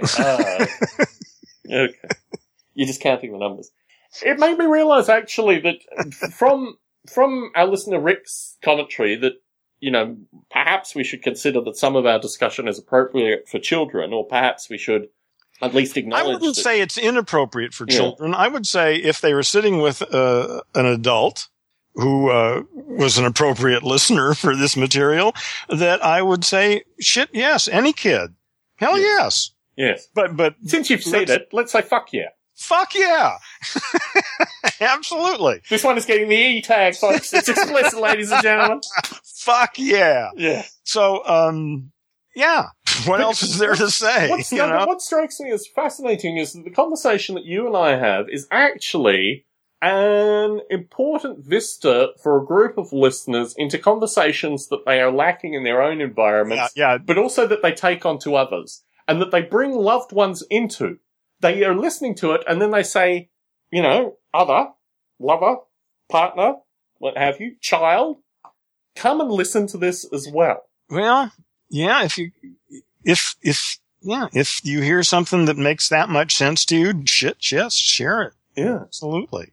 But I wouldn't push people. I mean, I wouldn't even suggest that. No, I'm not suggesting people do it explicitly. Yeah. I'm saying people are doing it implicitly. Yeah. And when people ask me what the value is of Stone Ape, I have listeners and examples to point to. Yeah. Well, I would just say listen to it. If you get anything out of it, cool. If not, then it's probably not for you. Yes. It's real simple. Yes. But for some people, they apparently get something out of it. Who the hell knows what? Well, clearly they get something. And it's interesting, actually, because through the questions that I received from Kaylee, I realized that a lot of the things that you and wait a minute, what do you think? So she asked you 40, you got like 40 questions? Yeah, over 2 days. Over 2 days about specific topics that we had talked about or you had talked about in Stone Ape. Yeah. And what did you think when you got the first question? Was the first question a good question? What was the first? Yeah. I can even ask. Oh, well, no, it's not. I don't care. But okay, so these questions. So this isn't a she bot. I mean, this is actually somebody who's listening. She introduced herself by saying, "My boyfriend has been listening to the podcasts for longer than I have, but I've been listening for roughly a year on and off. I just now decided to look all this up on Facebook, though. How has your quest for daily podcasts been? How is the weather in Australia?" And so it goes on. Okay, so she's current on all this stuff. Yeah. Okay, so welcome, Haley. Thank you. Did your extra toe hurt when you walked? Why do you think the guy wanted the domain name so bad he couldn't just change the name of his project? And so they went on, and they went on, and they went on. Well, that's kind of interesting. Those are kind of weird questions. And well, clearly, I mean, a group of listeners will independently cultivate their own weird questions. Yeah, well, of course they do. They're all a bunch of brain-damaged language. What I found fascinating was the final thing that we rested on was my use of the term Reaper to implicitly mean Grim Reaper. Uh-huh. And that was like the last question. I haven't heard anything from Kaylee ever since. But I had satisfied her questions for that period of time. Oh, so you answered her questions, and she's been quiet, and so she has some more questions. Exactly. Well, if you have any more questions, Kaylee, write Tom. Yeah. And if you have Heron-specific questions, write Heron as well. And write me, too. Yeah. Shit, call me, but text me first. And introduce yourself. I'm the person that asked Tom all those questions. Just say, I'm Kaylee Newbound. Exactly. I'll know immediately who you are now. Yeah. But it interests me, actually, that there are a group of listeners who are explicitly extroverted in terms of their asking questions, and there are a group of listeners that are introverted in their asking questions. And a lot of people won't ask anything at all. Just listen and get whatever they get out of it. Yeah. I suspect that's the vast majority of people who don't respond one way or the other. Mm. But it is curious, actually, because through the toing and froing, and I mean, the questions indicate how all over the place they were. How what? How all over the place they were in terms of, you know. But it is interesting that, maybe a lot of listeners have a lot of questions. I mean, truth be told, it's not that I'm negative or jaded, but in general, if you want to ask these I am. Yeah. It's okay to be negative and jaded. Yeah. I just call it being experienced. Yeah. Jet-lag Tom, just having stepped off the plane in Sydney, is probably exactly the person you want to be corresponding with regards to these questions. Tom, working at Netflix, well, I'll get around to answering the questions, but maybe not in near real time. So, the opportunity was there. But yes, there's no longer... I mean, I guess when we started doing this thing, I had a demographic, or at least a sense of who the listeners were. Really? Yeah. See, Yeah. And now it's gone on, and now there are iterations of, people that have listened to the C Realm, or the Psychedelic Salon, or Model Rail Radio listeners, or Stone Ape, Noble Ape devotees, or, there are a variety of folk through these melees that have come at various points in time. We've got people that started from day one, and people that have come to it. Are any of the ones who started from day one still here? Paul Brian Hancock, our listener in Hong Kong. Okay. Devoted listener since day one. Really? Born in South Australia. I met him at a barbecue. He came to the Model Rail Radio barbecue, but he was already a thorough Stone Ape listener by that point. Bunch of people. Mike Pentagon, the guy this makes it's all worthwhile. Yeah. It makes like all the bullshit you put up with in life. When you get there are some people, who actually respond to this shit. Thank you. Thank you for being there. Yeah. No, I mean, my perspective is actually... For being here. The stuff that I have done, Stone Ape exists as a body of work, I mean, our work together, obviously, that has inspired more than enough people to justify its existence. I think so. Yeah. Well, like I say, I'm happy... Really, I mean, I actually am already done more than I could have imagined. I mean, I know there are at least a couple handfuls of people in the world whose lives I have significantly improved and helped. I don't know how many, 5, 10, whatever, but just the fact that I know I've done that. I mean, some people have influenced millions of people, but that's cool. But I'm okay with, anything you get is good. So now we come to the point of the recording where I ask you associated with Meetup, associated with Gendo for Kids. I mean, what's the direction? I went to a meetup this afternoon, actually. But I apparently misanalyzed the situation. I thought there was going to be an opportunity for me, that everybody would get like 2 minutes to introduce themselves. Not always the case. Yeah, well, and there were too many people there. But I did manage to get in about a minute and a half. Okay. And what was the meetup specifically? The meetup, there's a show you how much I know. It's produced by, actually I was surprised at how well produced it was. It's some nonprofit basically that's just there to put people together, but they have what's called Free Lunch Friday. Okay. And it costs like $20 if you just show up. But okay, so it's not really a free lunch. Well, no, it is if you pre-register. And so I didn't really give a shit about that. It'd save me a meal anyway, and I figured, okay, I'll go have lunch and see what's going on. And there was a lady who gave a talk. It was mildly interesting. There were about 70 people there, I guess. And I did get a minute and I took maybe 90 seconds to throw out some stuff. And I talked to a couple people who wanted to see more and stuff. And I just told them contact me through Facebook and they all went, okay, got it. Yeah. So. And what were their particular things? One guy, was a guy who was relocating from San Francisco to LA, and he's got his own consulting company, which does something with mid-size startups. Okay. I'm not quite sure what. It's kind of mixed metaphor there, but yeah. Startups is not, but anyway, dealing with people who are, entrepreneurs, people who started businesses and they're getting bigger and need help to get it organized, and do something with it. And then another guy was one of the guys who actually produced the thing. And, we'll see. I may go to another one. The lunch, I was really surprised, was really good. It was, stir-fried shrimp with fried rice and... Wow. Your kind of stuff. I'll tell you, man. So if that's their standard lunch, I think they do it twice a month and it's free. So. Yes. And next time I met a few people, and I was just sort of taking it in. The next opportunity, I'll be better prepared for that particular audience. And maybe by the fourth or fifth time, you'll be able to be the speaker. Whatever, yeah. What did the speaker actually talk on? It was a woman who does, I guess you'd call it wardrobe consulting. Wow. On the internet now. I mean, she used to do it in person, but now she's doing it on the internet, and she's developed a whole series of videos and audios and stuff, And she looked good. She dressed well, so she's making enough money to put on a show anyway. It is something I wonder about, actually, because I am just like the classic plaid-wearing schlub. I mean, my perspective is that fashion has just completely missed my generation, in large part my gender. And maybe I need someone like that to, particularly if I get a PR person, I'm better have some, Yeah, if you're going to go public, you probably, you got to at least be conscious about how you present yourself. Exactly. I mean, like Bruce Damer has this whole hippie attire. He comes out looking like the grand psychedelic wizard, and, that's him. Yeah, that's his game, yeah. It's not my game. Yeah.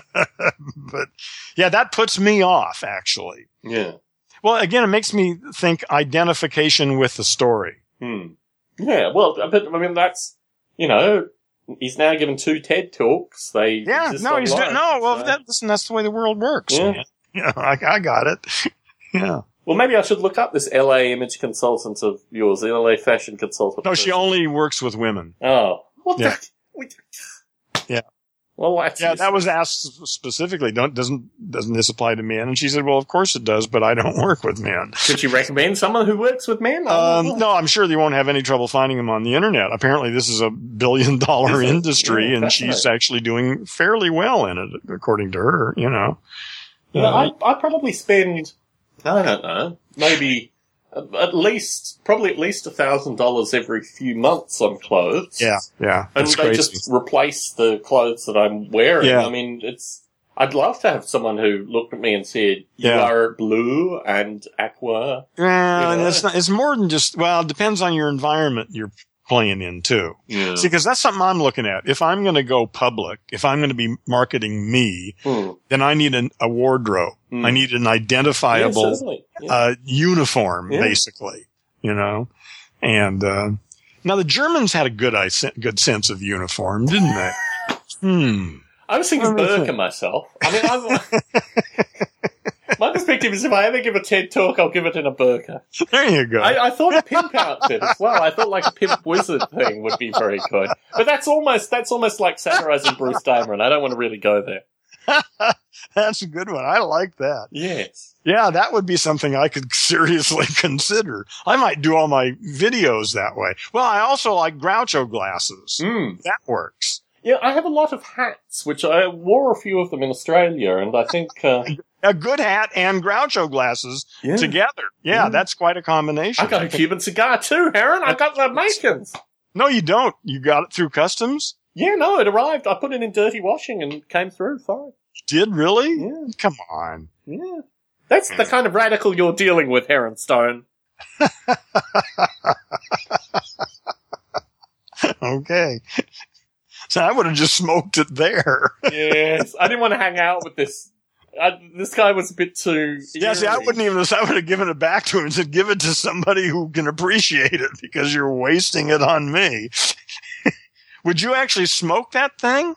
Would I actually smoke a Cuban cigar that a fellow had passed me who was... Well, you've got to dissect this whole thing here. The point of smoking a cigar, if you're not a regular cigar smoker, what could you possibly get out of it besides a sore throat and a cough? You've got to look at it in terms of these circumstances. I mean, this guy was desperately looking to bond with me. Do you owe him, your body's well-being? I took the cigar and I left. I bowed, I took the cigar and I left, You honored him. Yes, exactly. In the nearest trash can or give it to somebody else who will enjoy it. Actually, that would be good. If it really is that's something special. Well, only for people in America, yes. I should trade it for fashion advice, shouldn't I? Right, yeah, right. That's it. I mean, can you authenticate that it really is a Cuban cigar? Yeah, no, Australia's smoking policies, I mean, it's basically in this thing will kill you tube, literally with brown lettering, and then it has an unmarked band around it that identifies that, yes, it's a Cuban cigar. I mean, Australia's so completely anti-smoking that you can't actually, they basically have closed off areas. Really? They're anti-smoking? Yeah. In addition to all this other stuff they got going on. So, the whole nature of the way tobacco is sold here, in Australia, apparently, I mean, in the airports where they have the duty-free section for the tobacco stuff, you need to walk into a closet before you see anything. Well, they ought to make it so you have to go see a doctor and get a prescription. For tobacco. Yes. I mean, if you want to smoke it, fine. Fuck no. Actually, I think they had legislation like that. Just like marijuana. Yeah. Just get a prescription for it. No, they had legislation where you had to. I can't recall, but that legislation didn't pass. But anyway, this thing is that ain't gonna go over. This tube says you consume this product, you die horribly, and yeah. Which is probably the way that I got it into the US, because the US didn't even, Anyway.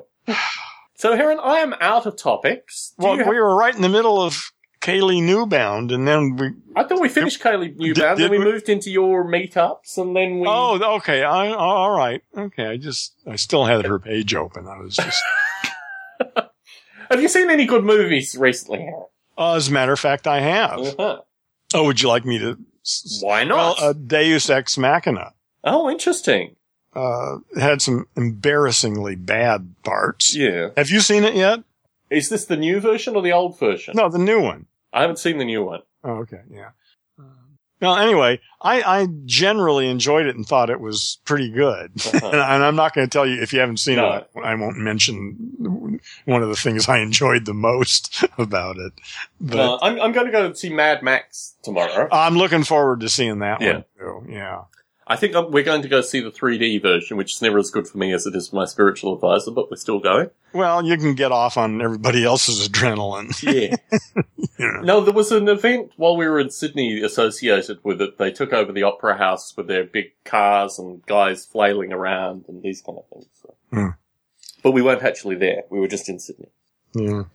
Well, anyway, Deus Ex Machina, gets the Heron Stone approval? Gets a thumb up. Yeah. What do I do? Do I go do 0 to 5, or do I do yes or no? Do I want to do 2 valued logic, or, well, I've got to go for 5 valued logic, I guess. So. Yes. I give it a 4. A 4. Yeah. And then I saw another movie, a Korean movie called, Spring, Summer, Fall, Winter, and Spring. And it's about a monk who lives on a temple that floats in the middle of this tiny little lake in the mountains. And somehow he has this child that he is raising. And it's about this child as he grows into an adult in this situation. And I liked it a lot more in the beginning than I did at the end. Well, the concept sounds beautiful, but actually the execution maybe... Well, the execution is really enigmatic because, and I don't think it's a spoiler to talk about it either, in that, there are not just hints. I mean, there are just direct evidence that the master, the temple master, has some sort of psychic transhuman abilities. Okay. So, I mean, once you enter into that realm, then almost everything else, you can't count on anything anymore. Yes. So you just sort of have to take it for what it is. Yes. And, so that's the way I watch it. I say in the beginning, it wasn't quite clear to me. I thought it was odd the way, maybe I am spoiling it a bit, but it's too late now. We can move on quickly. I can give us a brief film review if we don't want to ruin. Well, yeah. I don't care. Fuck it. Don't listen to the next minute or so.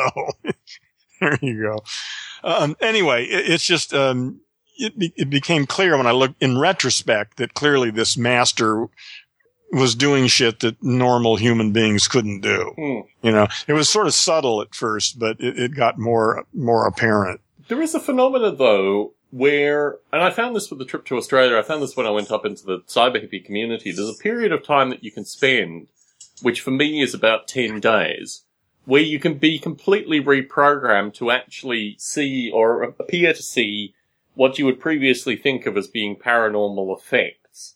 And oftentimes... Well, it can happen in hours if under the right circumstances. In the right circumstances for the right people, yes. Yeah. But over that kind of time frame, you can do it as well. Yeah. Sometimes quite subtly. Reality is a pretty slippery concept. It is. And oftentimes, I mean, particularly when you look at these kind of monastic environments. Yeah.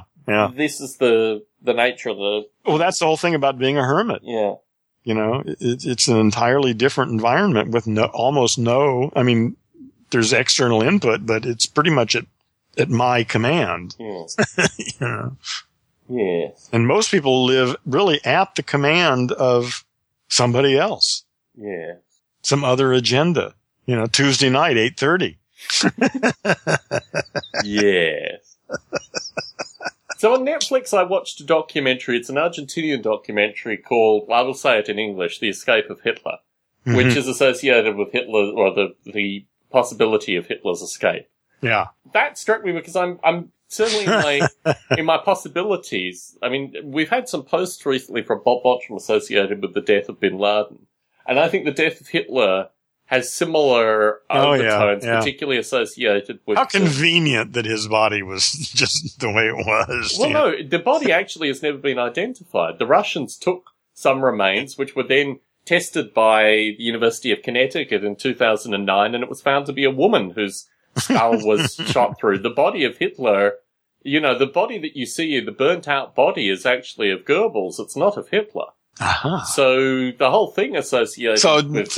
nobody... There's no actual evidence of his death then. Yeah.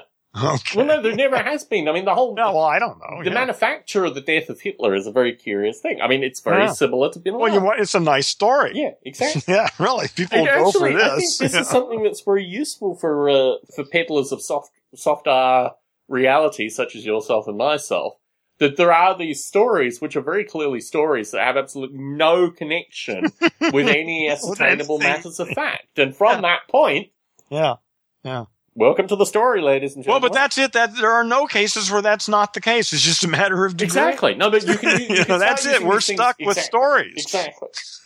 But sometimes these stories are actually very clearly, have no tangible connection. And that's the start of the story. Well, but of course, it doesn't make any difference because we haven't been trained to make that distinction. Yeah. You know, between the story and the sense experience from which we build that story. Yeah. But that's relatively simple. Like I say, I can imagine a generation of children who could be brought up understanding that and who just simply would bypass most of human history. So one of the things I did in Australia, which wasn't on my notes but worthy of mentioning, is that I met this woman who's genetically related to me. Her husband was, well, he's still kind of a consulting lawyer. He's not a practicing lawyer. But he and I had a discussion associated with Nuremberg, because I said I have a passing interest in Nuremberg, not just because it was obviously the victors on the vanquished, but also that it was a strange series of ideals that I think are possibly still applicable to this day, if used independently of, a particular nation state. He asked me if I thought that they were particularly soft on the Nazis at Nuremberg, and I said unequivocally no. My interest in Nuremberg, they killed a bunch of people at Nuremberg based on acts. Some of them killed themselves before they could be killed. But you can't really think of them being soft on these people. One of the most curious fellows at Nuremberg was a banker who was actually in a concentration camp and pulled out of a concentration camp in order to stand trial at Nuremberg because he was associated with the Nazi regime before they took a dislike to him and put him in a concentration camp. Wide variety of ironies associated with Nuremberg. Yeah. But, I similarly watched a documentary associated with Nuremberg, but also a documentary associated with, the last, Nazi war criminals that they have tracked down. And these people are really... Are there any left now? Well, these people are sadly, police officers that checked IDs, never saw people being shot, but are still being involved somehow. Yeah, that are being and train conductor, right? Yeah, no, exactly. On the train, exactly. Okay, so there are no really high value instigators left. They're all dead. No, they're all dead. Yeah, they're all dead. But there are still people. There's still people that are standing trial. There are still people that are chasing people and getting people to stand trial. One of the individuals in the documentary was I don't know what level he was, but there was something just in the last couple months, wasn't there? That broke? Yeah. Yeah. Is that that wasn't in the subject of this documentary. This documentary followed half a dozen men who were all connected in some way with something, but none of them seemed to... these are the kind of people that would have been not even There were considered. secretaries in the office there. Well, not quite to that level. There's a distance between lining up people and shooting people and secretaries in the office. Yeah, probably. But, it's interesting, actually, the kind of continuation of this thing. I'm trying to think of other than Second World War related documentaries if I've seen anything recently worthy of note. I do watch a lot of stuff on Netflix, but nothing has percolated that far. Yeah. I probably should keep a book. Well, when you see so much, it starts to get hard to be really that new and that good. Yeah, I mean, these are the ones that have stuck in my mind, but it's also associated with other things that are going on. Well, it's the same thing with me about movies, It's just, I'm so picky, and and there are movies that are okay, and, at least I didn't feel cheated on these last two. I figured that's a good recommendation. I didn't feel like I really wasted my time watching either of those. Mm. And the Korean one is enigmatic, just because of the mixture of the supernatural with the natural. Yes. It's kind of an interesting film. Heron, it's getting hot and humid here. I don't have any more topics. Do you have anything that you want to raise? Well, we can do it next time, but I'll throw it out and see if you were... Okay, see if I bite. Throw it out. Yeah. It was a remark or a question a couple of weeks ago on the Stone Ape Facebook page. And the question was? Was about, I don't have the whole thing. What I've got written here is earbooks versus iBooks. Oh, yes. Yeah. So and that's something that I've got some real definite opinions about. Well, you tend to be more iBooks than earbooks, right? Well, it just depends on what you're reading. Yeah. Fiction is earbooks. Yeah. Nonfiction, for the most part, is iBooks, unless they've got a really good, unless it works for the ear too. Yeah. But like books on philosophy and shit, that has to be read. Or from paper, or from well, not words. on paper. I don't from give a text. shit. Sorry, no, from text. From text. Yeah, as opposed to listening to an audio file. Yeah. But I listened to the Da Vinci Code and enjoyed it thoroughly. Oh, I thought, wow, this is fun. This is great. Yeah, I make good this, reader. I make this very easy. I don't listen to read text. If I'm consuming audio, I'm consuming audio podcasts, and when they're read audio podcasts, I typically don't enjoy them as much as freeform audio podcasts. Well, doesn't it depend on what they're actually saying? No, not at all. No, not at all. And okay. Really, the read texts that I do are again all non-fiction. In fact, almost all my consumption is non-fiction. Aside from a small amount of non-fiction. Yeah, I don't do much fiction at all anymore. Yeah. So hence I don't listen to although I do use some of those lectures. I listen to the teaching companies lectures, stuff. Yeah. By far, with ease, what I consume most of is video and YouTube primarily, and Netflix periodically. And that, I think, is something that my whole world has changed around that. In fact, my spiritual advisor and I will sit up in bed, and I have subscribed now, in large part actually, to find topics. I mean, if you're finding daily topics plus weekly topics for various recordings, I'm now subscribed to, and paper subscriptions, like paper magazine subscriptions are just like ridiculously cheap currently. I got Scientific American for, I think, $14 a year.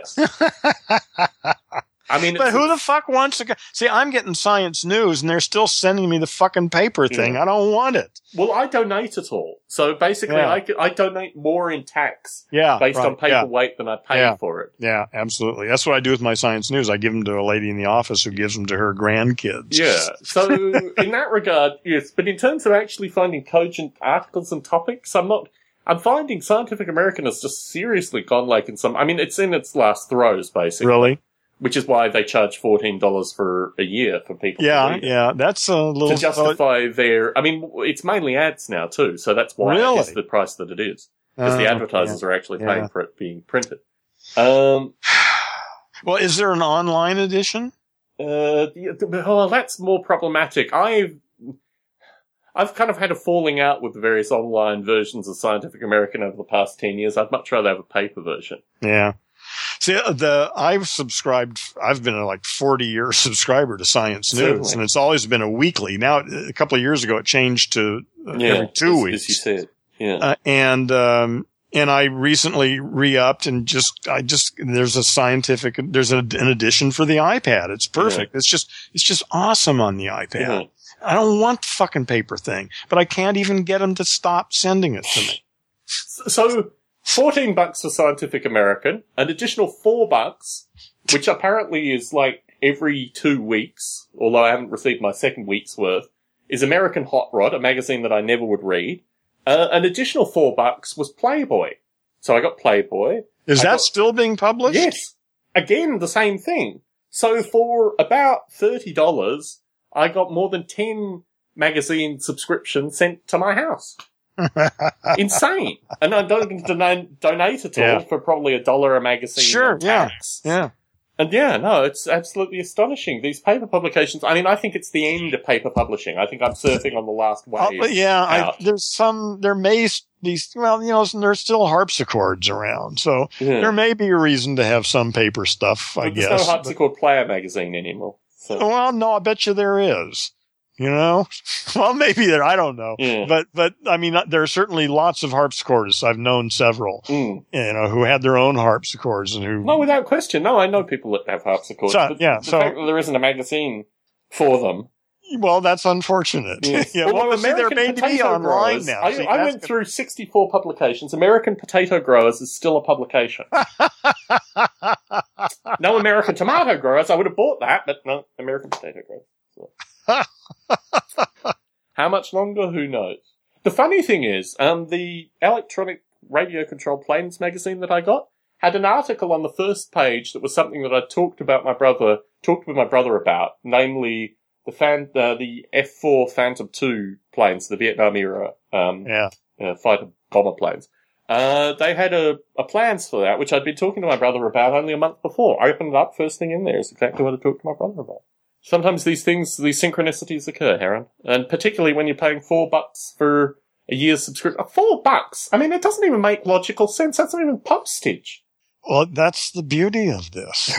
It's all going to be free. The only reason to publish anything would be because your heart is in it. No, the only reason to publish in these circumstances is to get advertisers and maintain a publication number sufficient to maintain the advertisers at the price. Well, that's still There's no mystery to this thing, Heron. Well, not for... No, if you're playing that game, but again, they're changing it for themselves. They don't know necessarily. Yeah. Yeah, that's all the Caterpillar business way of looking at it. So about 6 years ago, maybe 5 years ago, the brother that just recently got married got me a subscription to Playboy.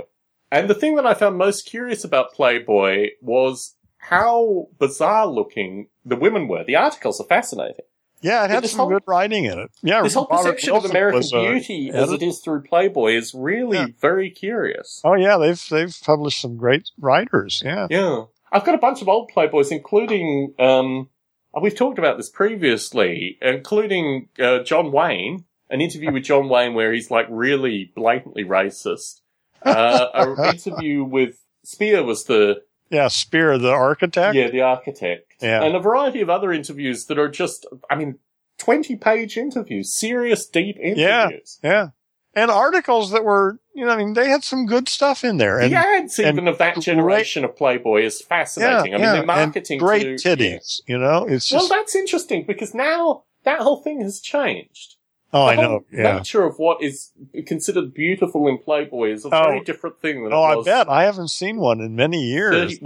So you're getting current Playboys now? $4 for a year. $4 a year. Okay, it can't be long for the world. Yeah. Yes. Yeah, $4 a year. Is it still published as expensively as it was before? No, it's much thinner. All of them much thinner. I used to get Scientific American. Fewer pages, thinner paper, not glossy photo paper. Yeah, no, I remember newsprint now.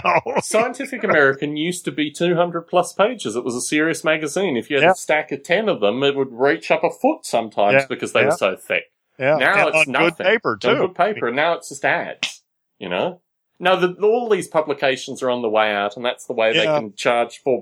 Yeah, everything's going to end up online, and if it's important, it'll be there. Yeah, well, I Science News is there, and it's just great online. Yeah. It works awesome. But I don't know why they waste their time with. But you pay a membership fee in order to get into it, right? It's not. Yeah, free I pay online. $50 a year. Yeah, to get it. Yeah, it's well worth it. Yeah. Well, look, having paid my $14 for Scientific American, I feel well and truly ripped off.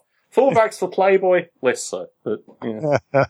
Yeah, this is, well, it's the only place I've found where I can just get a good general overview of everything that's going on in all the hard sciences. Yeah. No, Scientific American is certainly not that. No.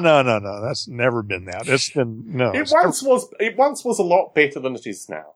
Well, it never served that mark. I mean, it's changed its format recently, Yeah. but basically it used to be 16 pages and it had maybe 30 articles. Yeah. I mean, there were just the barest, just not the barest, but then it had one long article. It picked something in depth, and then it had just an overview of geology or computer science or mathematics or biology or something, that week. It's certainly represented in your journals. I mean, your journals actually contain analysis associated with that. We've talked about that previously, particularly associated with computer science. I mean, and gate logic and building robots and this kind of stuff. Yeah, it's been years and years since I've been reading science news, and I got to say that's certainly as important as Alan Watts was.